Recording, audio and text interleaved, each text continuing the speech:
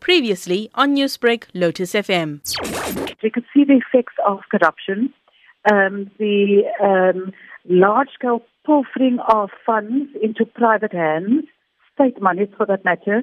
We could see the effect of that on a daily basis as to what has happened to the rail system. We see how it's affected commuters. We see that daily the safety of commuters have been compromised.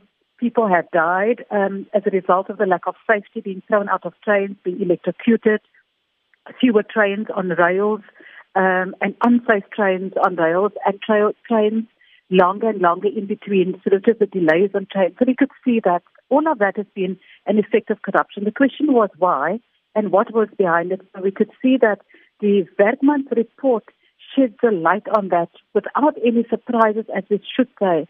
But the implication of that is that the information's out there. PRASA needs to act decisively.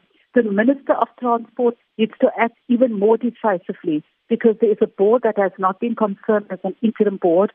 The NPA and the Hawks need to act decisively. The information is there. We are not seeing arrests. We are not seeing the action on that.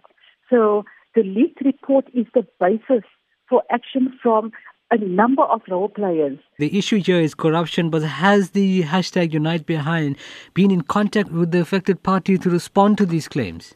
We've been doing research into state capture and the impact it has on the daily lives of people. PRASA is one of it. There are other areas we're involved in. Secondly, those directly affected the commuters. We are in contact with them daily. In fact, that is our base. We organize at the grassroots level. So we've actually taken people who are and have been affected by the lack of services, the unsafe services, the dangers people have been exposed to, the effects of corruption generally on the rail system through PRASA and the corruption in PRASA. We've taken those people to Parliament to present the human face of suffering and effects to Parliament. So yes, we've been in contact and we still are in daily contact. The commuters are part of our organisation, in fact, in organised forums. Newsbreak, Lotus FM, powered by SABC News.